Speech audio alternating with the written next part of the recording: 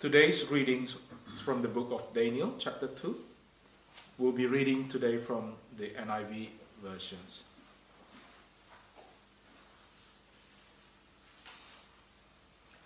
Daniel chapter 2, 24 to 35. Then Daniel went to Arioch, whom the king had appointed to execute the wise men of Babylon, and said to him, "Do not execute the wise men of Babylon.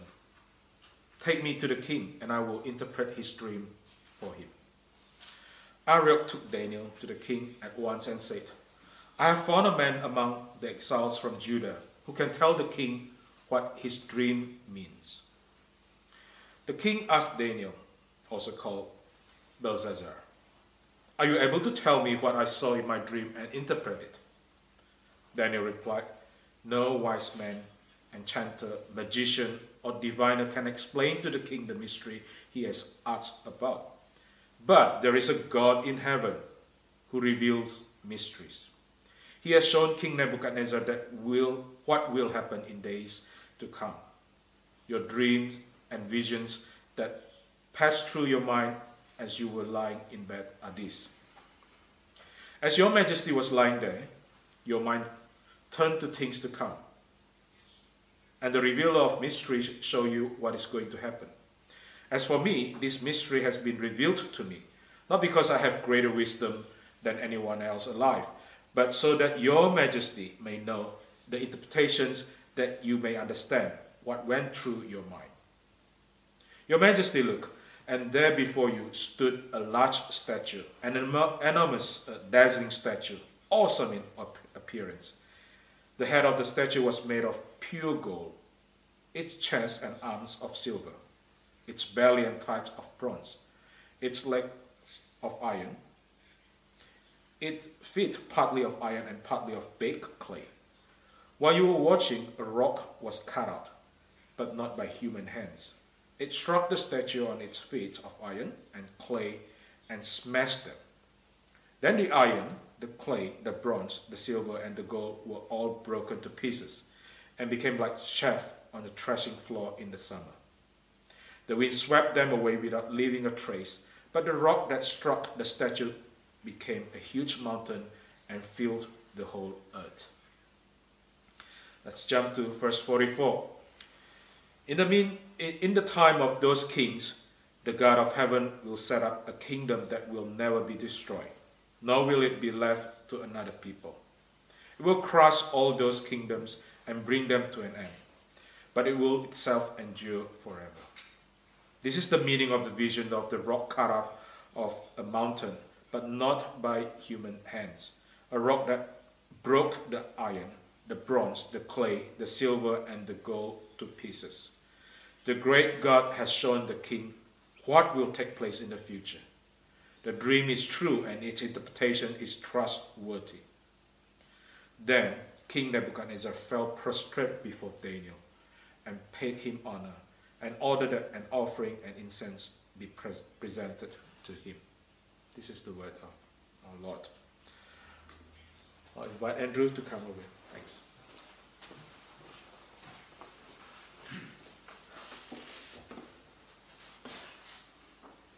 Thanks, Eunice. Good morning, everybody. It's good to be here with you again this morning to share the word. And just as we were reading this story in Daniel, if you read before that, it's not a fair fight. King Nebuchadnezzar doesn't just want the wise men to interpret the dream, they actually have to tell him what it is, and that's what gets him so angry with his wise men. And with his magicians and interpreters, and you can imagine the fear that would have gone through the wise men, the advisors, and those that worked for Nebuchadnezzar when they realized they couldn't do it. You might notice that today we're not going on with our uniquely reformed series. Today's message is entitled "Living as Believers in an Unbelieving World." And the building blocks of this message have been around in my notes for quite a while, and a couple of weeks ago I really felt that God said that now is the time to bring it together and revisit some podcasts, some readings, some notes that I'd taken, some things that I'd understood back in Daniel, to share some thoughts about that today. And not just because of where we are currently, although that's important, but I think the last couple of years we've seen a massive shift, haven't we, in how society's working. You know, 5 years ago, or not even 5 years ago, we were talking about same-sex marriage and the impact that was going to have on the church and on Christians. And we have so many other things that we've been dealing with in the last few years. And there's been a few times that I've wanted to speak a little around this. And it's one of those messages that is probably never going to please everybody. You know, and like when you get into these discussions, whether it's the issues that we're facing today, whether it's gender issues, whether it's how we bring things into schools or same-sex marriage, when we enter into these discussions, there's often people that say, "Oh, yes, but," you know, and this message is going to leave some of us with a yes, but. But as I was praying this week, I really felt that God said, "Yes, but is always going to be part of this life. The only time that yes, but is going to go is when we stand before Him." And I think that's something for us to keep in mind. Keep your Bibles open, because we are going to have a look at a few. There's not going to be a lot of stuff on the screen today. We are going to have a look at a few verses. So just as a bit of a heads up, slip your finger if you've got a paper Bible. If you haven't, mark Jeremiah 27, 28 and 29. We're going to have a look around there as well. So how does a Christian live as a believer in an unbelieving world? How do we live a believer's life in a world of unbelievers? And more so in a world that's that's even hostile to believers, or increasingly hostile to believers. The Israelites, you know, in our story here, the Israelites were taken into exile. They were taken out of Judah, where the government, the arts, culture, family, society, and indeed every sphere of life worked under a belief in the God of the Bible. Society and its values in Judah were built on God's law, on God's covenant way. Everything that happened in life, and we understand that when we read and we look at how the first 5 books of the Old Testament go together, everything that happened in life was centered around the God of the Bible. But now they were taken into a city, Babylon, a culture and a society where none of that was true. A society that was in fact hostile to the Bible and to God Himself. How do they live in that culture? It's going to be 70 years and they're probably not aware of that yet, but how do they live in that culture?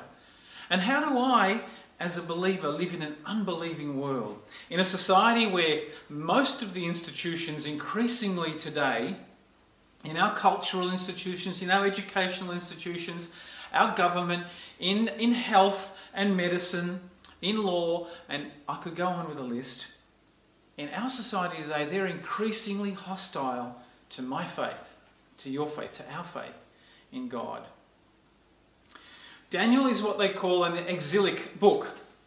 Along with Esther and Ezekiel and parts of Jeremiah and others, they're books that are written around the exile. They talk about the time in exile, and they reflect on the times that God engaged with them before and going into exile. They're exilic books. And I think that they're really relevant for us today as well. Because some years back in our country, and perhaps in Europe and the US and the UK, maybe we could talk about the West in general. A couple of years back, we could have generally said that we had a culture that was at large or largely supportive, or at least sympathetic to our faith, to biblical norms and values, but not anymore.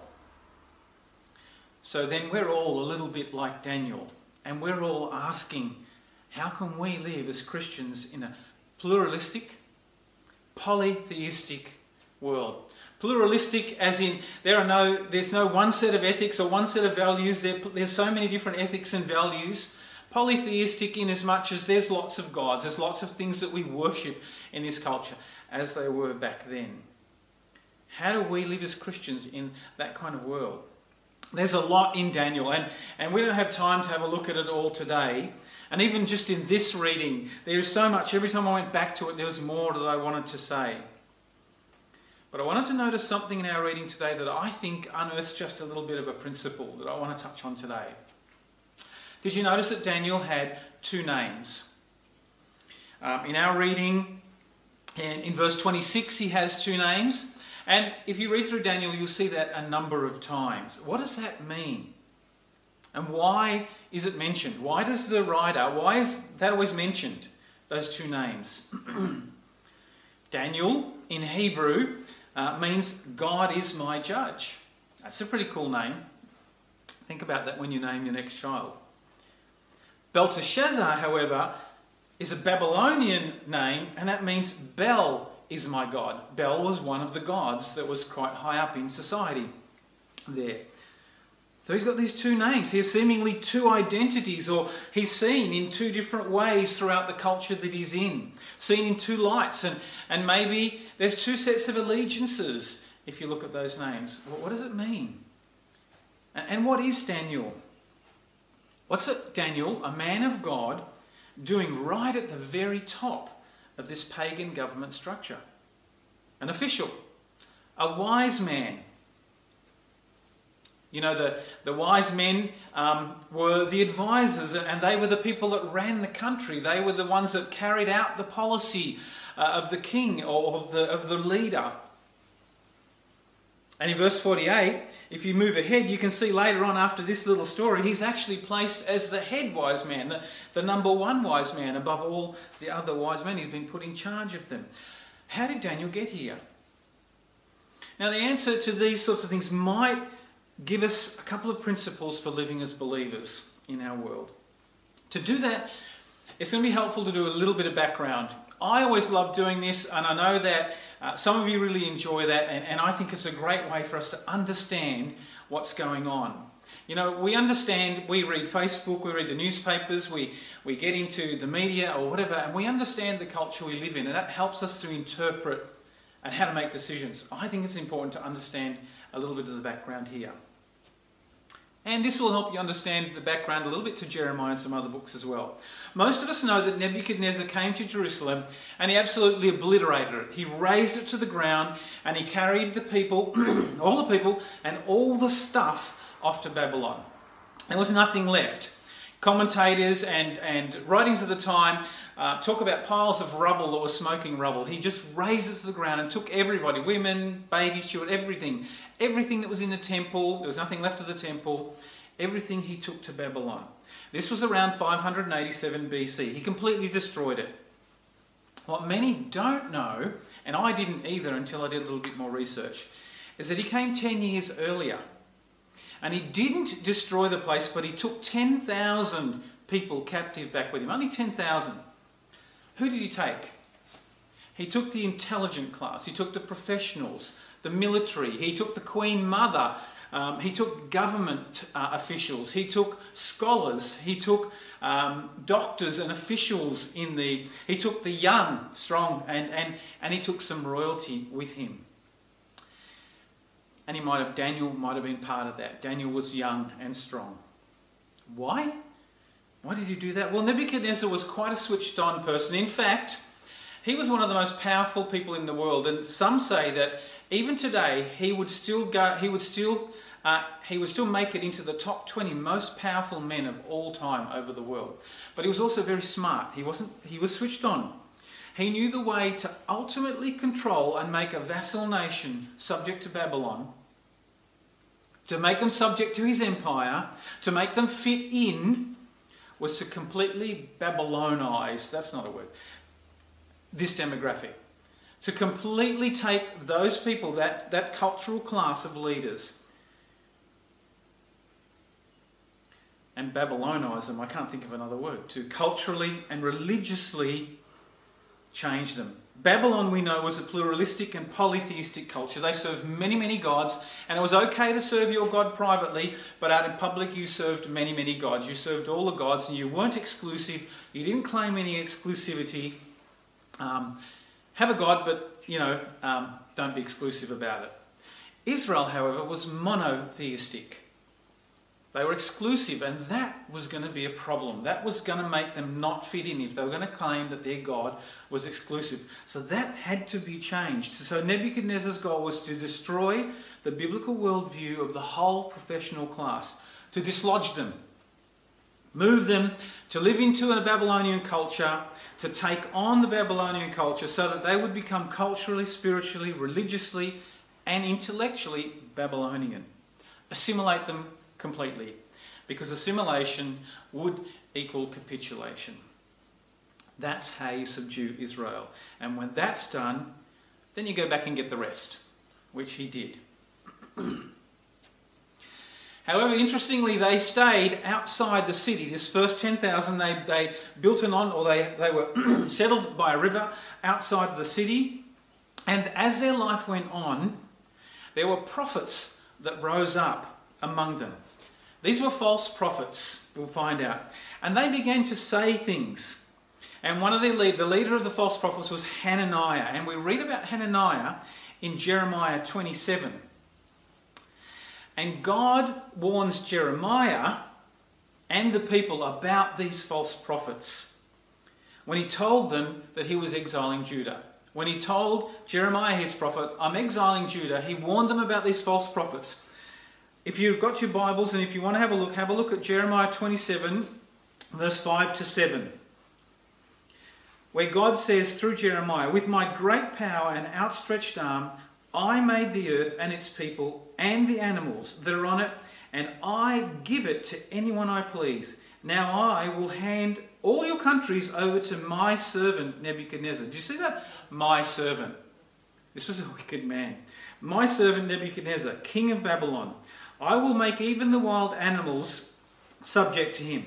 All nations will serve him and his sons and grandsons until the time for his land comes. Then many nations and great kings will subjugate him. And if you read a little further in 9 and 10, he says this, so do not listen to your prophets, your diviners, your interpreters of dreams, your mediums, your sorcerers, who tell you you will not serve the king of Babylon. They prophesy lies to you that will only serve to remove you far from your lands, and I will banish you and you will perish. So there's a real strong warning against the false prophets in Jeremiah 27. Because these guys were prophesying counter to what God had said. They were outside the city, and this is some of what they were saying. They'd risen up in this enclave outside the city of Babylon. And if you read through Jeremiah 28, there's all sorts of things that are peppered through that. Things like, do not go into the city. Do not move into the city. Now, think about it. Daniel and his 3 friends had. And so they were prophesying, saying, do not go into the city. We have got to stay out of the city. It's a wicked city. Have nothing to do with it. Pray against the city. We're to pray against the city. Nebuchadnezzar is evil. And can you imagine, they would have used names like he's a tyrant, there's tyranny happening in there, he's demonic, he's unsettled, he's anti-Christian, he's got a bad agenda, whatever they would have said. Nebuchadnezzar is evil. And they went on to say that God is going to break his yoke over us, and it's only going to be 2 years. In 2 years, this is all going to be over. And he's going to bring out all those spoils that he took. In verse 27, verse 16, chapter 27, verse 16. Then I said to the priests and all these people, this is what the Lord said, do not listen to the prophets who say, very soon now the articles from the Lord's house will be brought back from Babylon. They had been saying that the articles were going to come back, the things that Nebuchadnezzar had stolen. And they said, don't live in there, stay out of the city. God is going to judge this city within 2 years, and then we'll come back out on top. Our culture will come back out on top. People will recognise that our way is the best way. We'll have the cultural power. We'll have the loudest voice. Have nothing to do with this city. The problem is, that's not quite what God said. In 27 verse 14, if you're still around there, do not listen to the words of the prophets who say to you, you will not serve the king of Babylon, for they are prophesying lies to you. Pretty harsh words, isn't it? Pretty interesting. Now Jeremiah, he was a true prophet of God, and he heard all this, and he went to speak to Hananiah. If you read through that, and it's great to read through as a story, he kind of almost, and the other prophets, he kind of almost humours him, and he says, well, I hope you're right. I love Israel, I love Judah, I don't like being in exile, I don't like that our stuff's taken, our temple's ruined, so I kind of hope you're right. I'd like it. But I'm not sure all this doom profiting is from God. And in Jeremiah 28, verse 8 and 9, he says this: from early times, the prophets who preceded you and me have prophesied war and disaster and plague against many countries and great kingdoms. Basically saying that's what you guys are doing now. But the prophet who prophesies peace will be recognized as the one truly sent by the Lord, only if his predictions come true. And then verse 15. Then the prophet Jeremiah said to Hananiah the prophet, listen, Hananiah. It's like, hey buddy, the Lord hasn't sent you, yet you've persuaded this nation to trust lies. Then Jeremiah heads back to Jerusalem, and from there he writes this letter. And he writes a letter to them and to all the exiles and the elders, the revealed will of God for the exiles. And this is what it said. It's really amazing, and it will become the blueprint for Daniel's life. We're looking back in Jeremiah. This will become what Daniel sees as a blueprint for his life. And we're going to have that on the screen. This is Jeremiah 29, and the first verse, and in verses 4 to 9. Read along with me. Jeremiah 29, verse 1. This is the text of the letter that the prophet Jeremiah sent from Jerusalem to the surviving elders among the exiles, and to the priests, the prophets, and all the other people Nebuchadnezzar had carried into exile from Jerusalem to Babylon. Then verses 4 to 9. This is what the Lord Almighty, the God of Israel, says to all those I carried into exile from Jerusalem to Babylon. Build houses and settle down.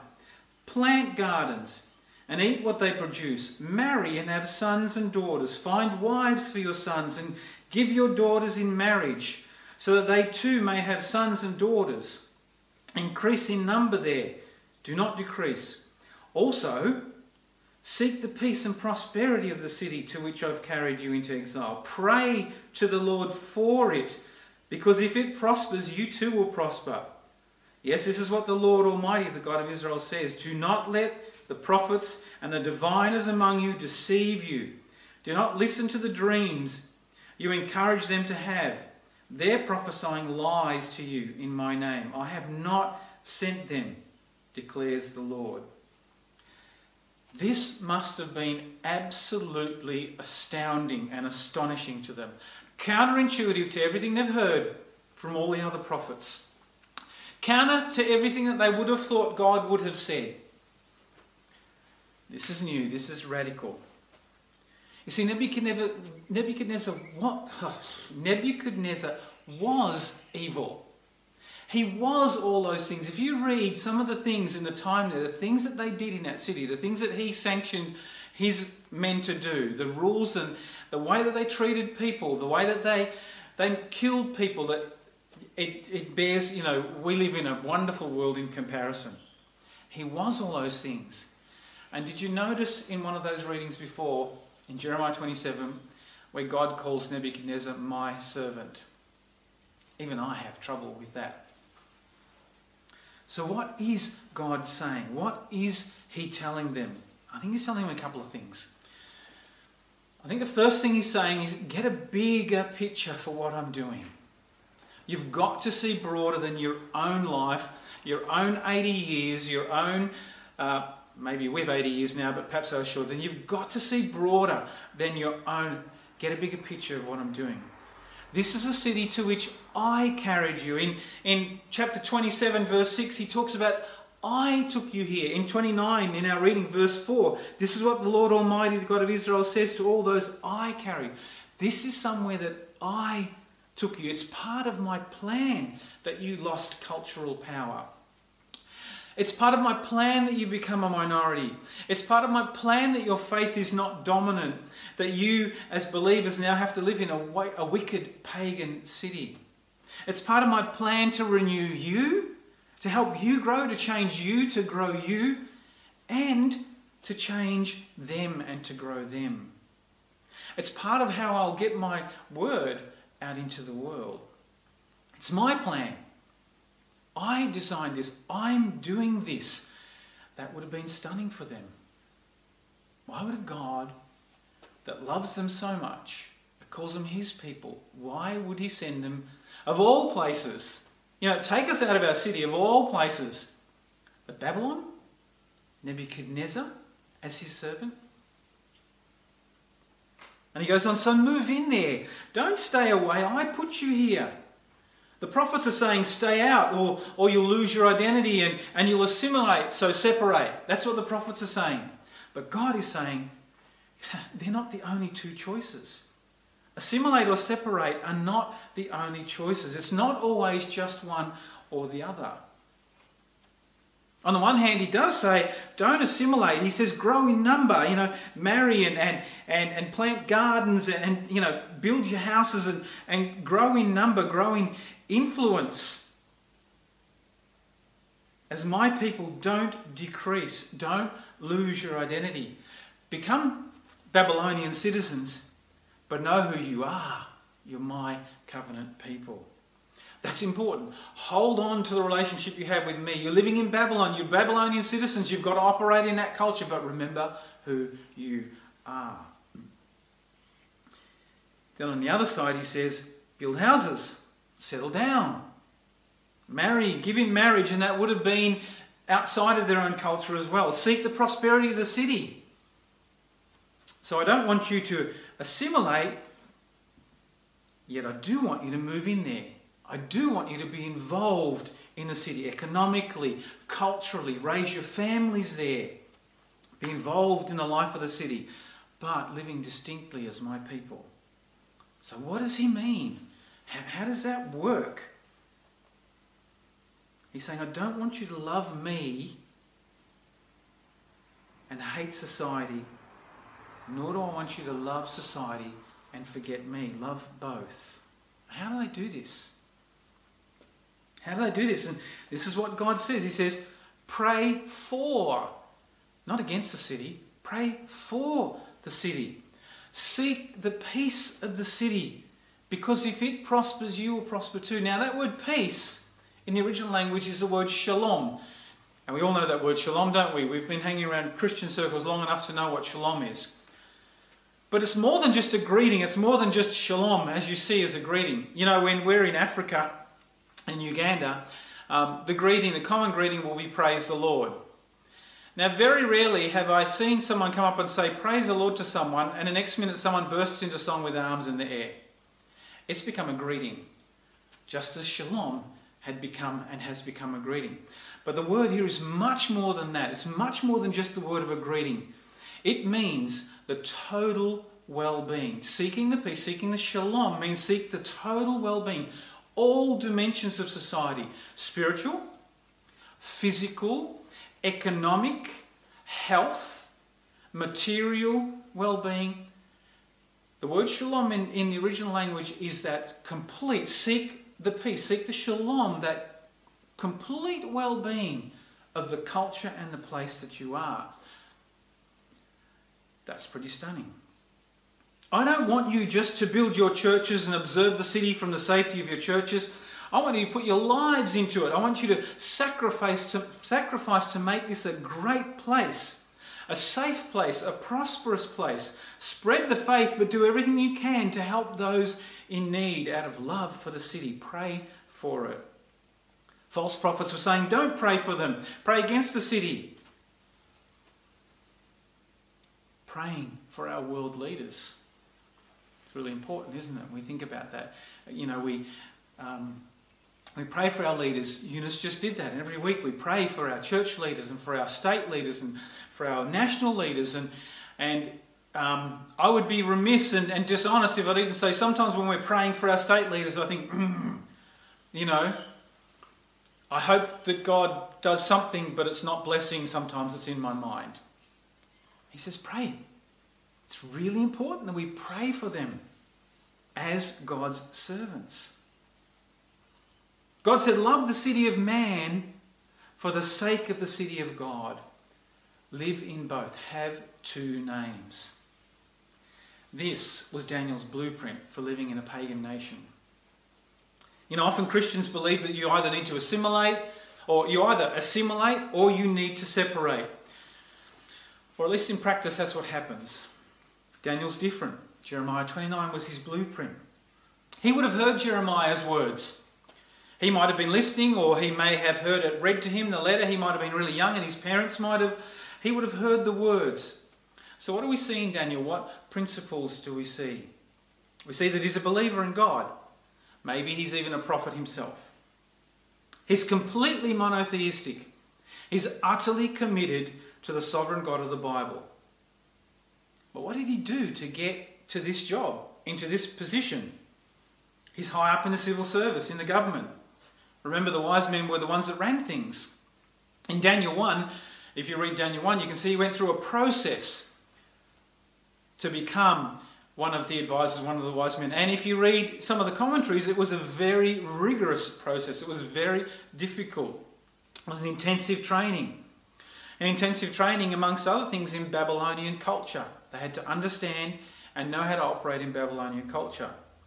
Where Daniel says in our reading, no wise man, where Daniel says to Nebuchadnezzar, no wise man, enchanter, magician or diviner can tell the king the mystery. That's what Daniel is. He is one of those. And as he says, don't kill us, we'll get this sorted. He's one of them. And later on he was made head of them. Is that uncomfortable for us? Does that make us feel a little bit uncomfortable? These were the people who would run the country. The advisors, the administrators, the council, if you like. And in order for Daniel to get into this position, he and his three friends, we read later these three friends were with him in this training course, they had to study enchanting. They had to study magic, incantations. Had to study Babylonian culture. Not only did they have to study it, they had to master it. They had to master operating in these things. And often Christians would say, and sometimes wisely so, that we have to keep away from learning about all that sort of stuff. Yet Daniel was a believer who mastered all that and hung on to his biblical worldview. Therefore, working at the highest level of a pagan structure and doing it as a believer in the God of the Bible.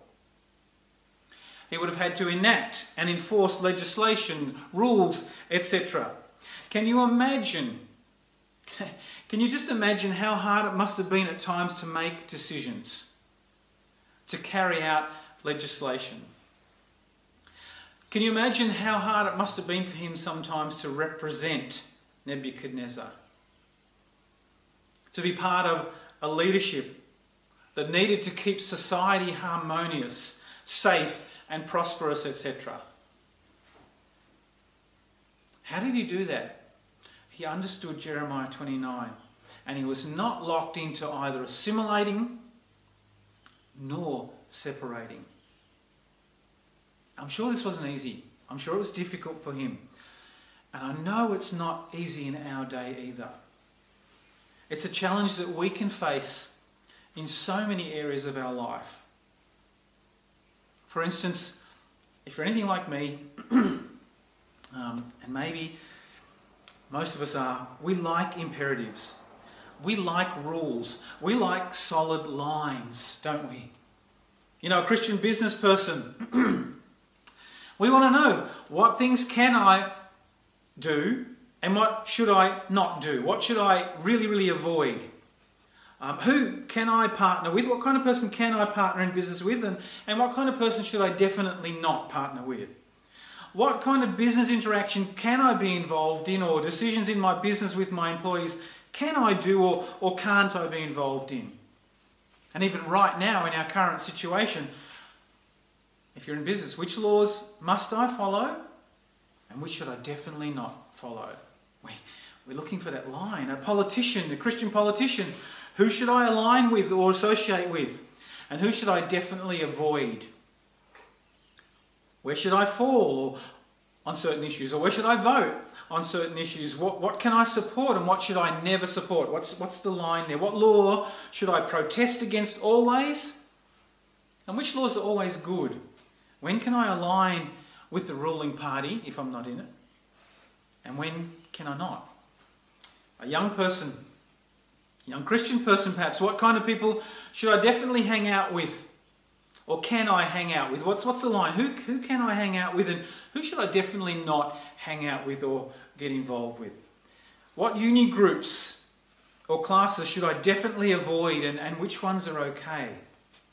Should I have mostly Christian friends or should I have some non-Christian friends, and what should the balance, or how should that work?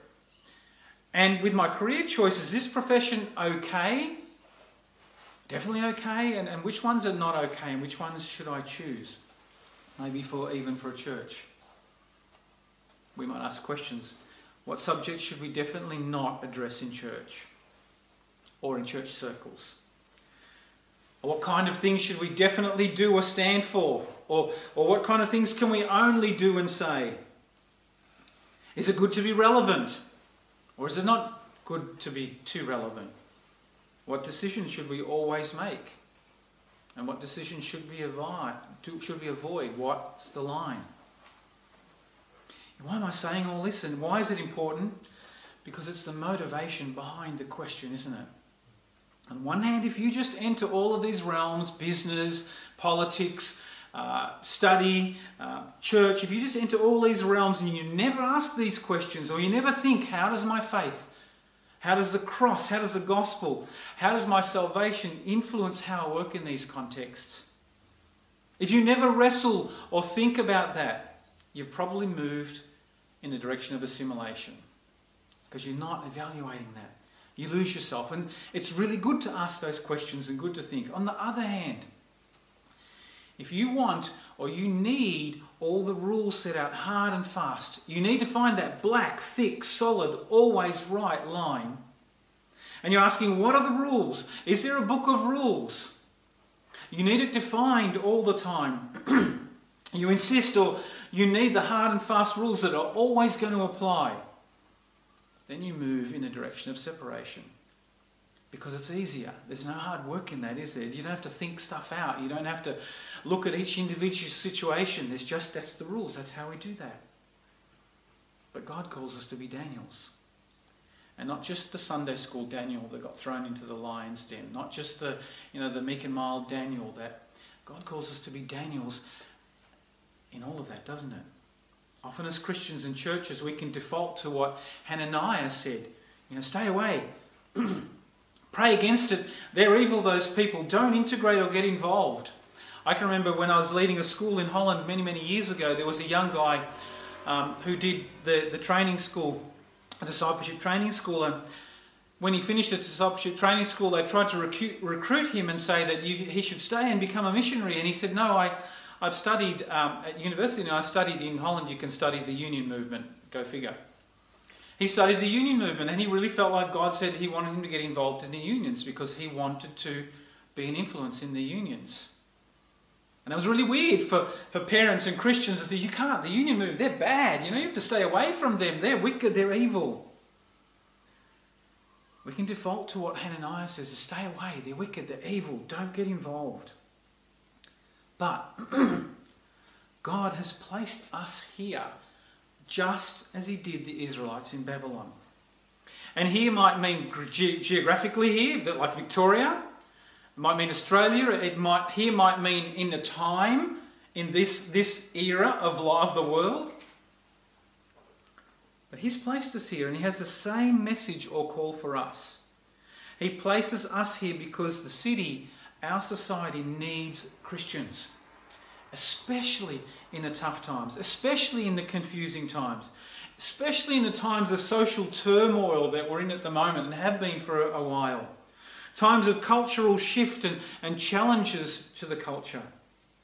He needs people who will be salt in society, that will be willing to get into the areas that lead and direct our societies. But we also need the society that God has placed us in. We must not be proud and think God has sent us here as noble missionaries. to only give.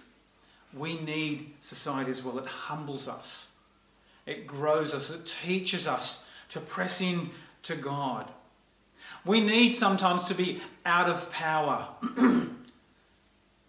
because our faith is one of the cross. It isn't of this world. And sometimes when we take it and we get into power in this world, it often gets distorted. And we too, as followers of Christ and as a church, we live in a world right now that's increasingly hostile to the faith that we hold dear. Maybe you think we have leaders a bit like Nebuchadnezzar, servants of God that are tyrants, are demonic, are evil, are anti-Christian, all those things that we talked about before. This is a pluralistic world, a polytheistic with many gods, isn't there? And what's the objection to us as Christians? Don't be exclusive. It's frowned upon. There are many challenges we have faced, and we will do. In the last years, there's an acceleration. I talked about it before. Same-sex marriage, gender, schools, assisted dying laws, laws around hiring or not hiring. And now, all of the COVID issues that we're discussing. As Dorothy said to Toto, we're not in Kansas anymore.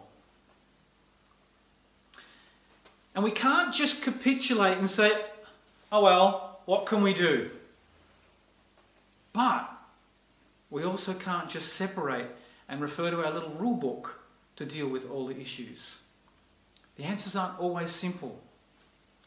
And they're not always the same as last time, or the same issue, or the last issue. We live in this world with these leaders. We need to love and serve society. We need to love and serve the people. We must also seek the shalom, the total well-being. Remember that? I want you to think about that for a moment. If we were live, I would stop for a few minutes and I would have you call out to me. When you think of your well-being, not just spiritual, physical, what kind of things make you feel like you have a sense of well-being? And I could preempt a few. Financial security, freedom, being able to study, being able to visit your family, being free to worship our God, having your health. I could go on and on. What are the things, I want you to think about, what are the things that make up your sense, in total, your sense of well-being? A home to live in, a car to drive,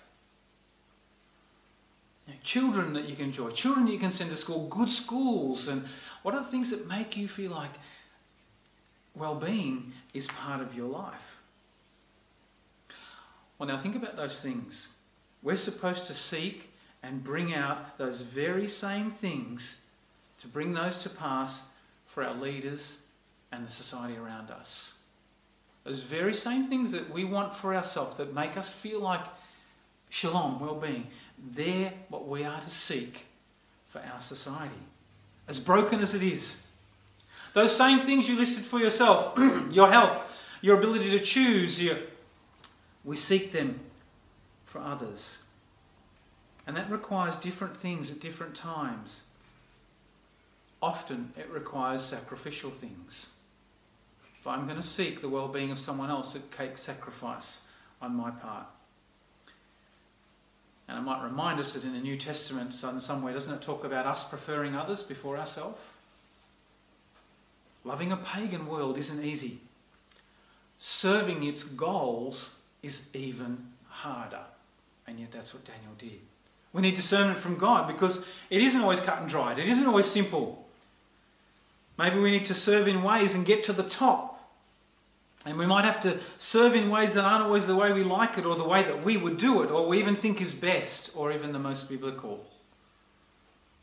I'm not proposing to go to any solutions here. I'm not walking to this sort of COVID solution that we're going to get to in this sermon because there are no pat answers. I don't have them.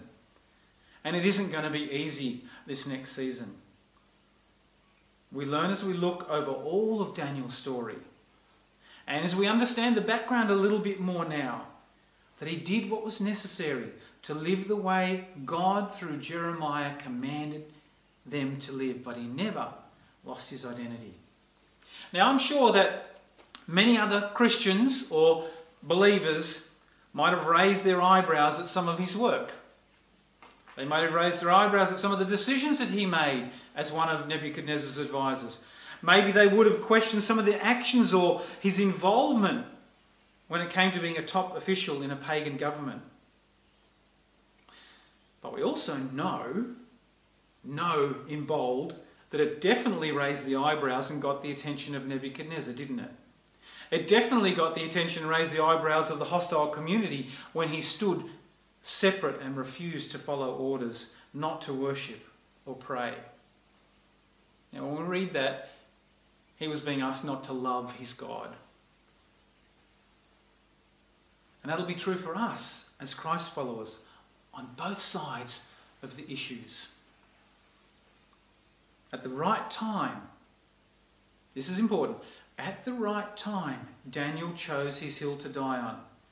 And he made sure when and that it would bring the most glory to God and the kingdom. It's hard, and we often pray, don't we? God, let your kingdom come. Let your kingdom be revealed. We want the world to see your kingdom. I pray that, and I trust that you do as well. Well, the truth is, the kingdom is here, but it's not yet here in full, is it?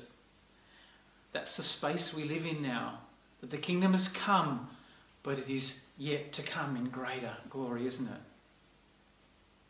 And so even though this is a longer message, there's an extra small point, this one you get for free. Have a look, verse 35b. I think it's in our Daniel reading. Let's have a look at verse 35b, the second part of 35. But the rock that struck the statue became a huge mountain and filled the whole earth. Now go down to 44 and 45, those last few verses that Eunice read for us. In the time of those kings, the God of heaven will set up a kingdom that will never be destroyed, nor will it be left to other people. It will crush all of those kingdoms and bring them to an end. But it will itself endure forever. This is the meaning of the vision of the rock cut out of the mountain, not by human hands. A rock that broke the iron, the bronze, the clay, the silver, and the gold to pieces. The great God has shown the king what will take place in the future. So what's the rock in our story? It's the kingdom of God. It's not of human hands, the rock. Do you see that twice? It's not of human hands. This little rock. In some other versions, it's just called a stone. And we see two quick things, don't we? Verse 35 said it'll become huge, like a mountain, and it will cover the whole earth. This whole dream is prophetic. And that part is definitely prophetic. It's not of human hands. The rest of the statue was the gold, the bronze, it was all human hands. And the rock or the stone starts small. But you see what it said? It said eventually it will overtake the whole earth. That's a promise. We can have confidence that the kingdom of God, even as we serve other kingdoms of man, we can have confidence that the kingdom is here right now. It might not look big, it might not look influential, but it's going to get huge. It's going to fill the whole earth. His kingdom will come. God will not be defeated. And the second thing, it'll prevail, isn't it? That is the second thing. It will never be destroyed. It won't be destroyed by pagans, by Nebuchadnezzar, by anyone you can think of, or by even us not always making the right decision. The kingdom will prevail. It won't be left to others. It's not going to be stolen from us. It belongs to us. We won't lose it. And eventually it will crush the enemy and put an end to his wicked rule. The way that the enemy rules through all hostile thrones, through Nebuchadnezzar, through any historical hostile leader. Because the kingdom will endure. That's how we have the confidence to pray, to love, to integrate, to make decisions, to serve and seek the shalom, the well-being of our society, of the place that we live in, the people that we live with. It isn't perfect here yet, but we know the kingdom is here. And we also know that it's coming in much greater glory. It will prevail. Our hope is in God. It's not in these worlds. It's not in this society. It's not in the powers of this world. Even though we may serve them, even though we may need to live under them, even though we may need to follow, our hope is in God. That gives us perspective. Where are you looking for perspective? What's keeping your mind active? What's making you enter all these discussions? What are you reading more than the Word? What are you doing researching more than the Word? Who are you looking at as leaders more than the Lord? So we can be Daniels, even when it's not really defined in our world. Even when we don't get it right every time. But, and this is really important, we have a better example, an even greater example than Daniel. Jesus was the ultimate Daniel. He neither assimilated, nor did he separate. He came into a hostile world. He loved it. He prayed for its inhabitants. You and me. He served its citizens. You and me. He became one of its people. He took on flesh. He came out of heaven and came to a Babylon of sorts and became one of its people. He didn't stay outside. He didn't separate. He came in. He mixed with all the people and he showed them, us, who God really is. And he knew and spoke about his identity as a son of God. Oh, look, many things that he did and said, many decisions would have raised and did raise the eyebrows of the church and the religious set. Many of the ways that he operated raised the eyebrows of people like you and me, the religious set of the day. He didn't always follow the rules. He didn't always follow the established church or temple protocol or the way they understood how faith should play out, did he?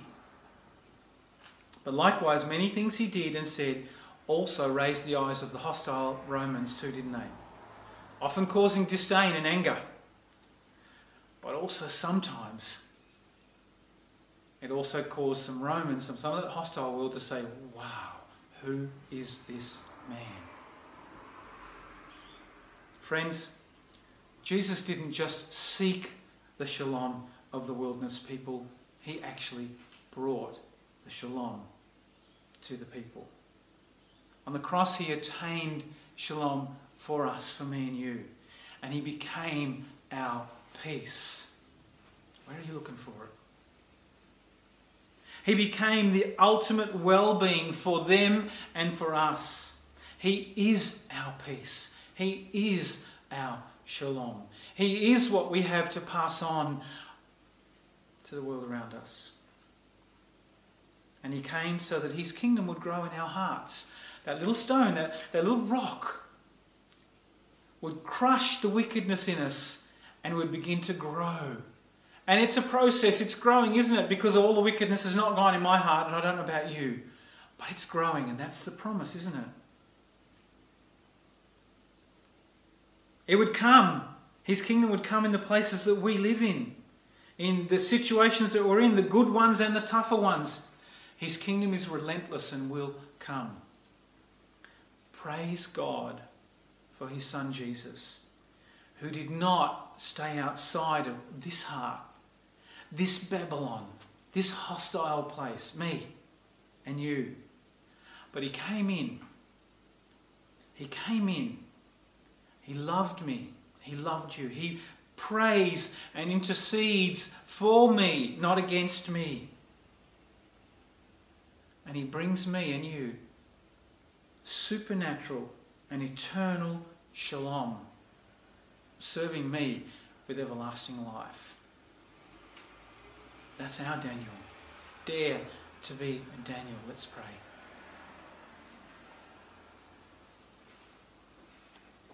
God, thank you for loving us. Thank you for Jesus, for coming in to our hearts. Thank you for not staying separate, for for coming in and bringing your kingdom in our hearts.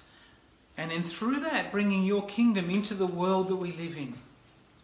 Thank you for the way that you worked with your people that was often surprising.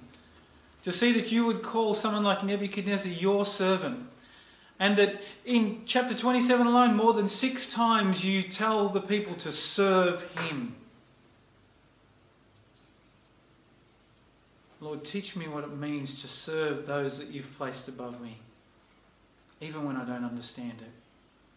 But teach me how to remember who I am, that I am a child of God, that you are my only God, and that I will love you and worship you in the midst of the turmoil, in the midst of the times that are hard. But Lord, on the other hand, guide me when I need to make decisions. Guide me when I need to learn what it means for me to seek that well-being, that shalom, for the people that don't love you, that aren't the same as me, that wouldn't respond positively to you and wouldn't even thank me. And yet, Lord, teach me to seek the shalom, even if it costs me. Teach us to do that. Jesus, you went before and paid an enormous price for my peace, my shalom. Let me be found, let us be found, those that would do the same for those around us. In Jesus' name, amen.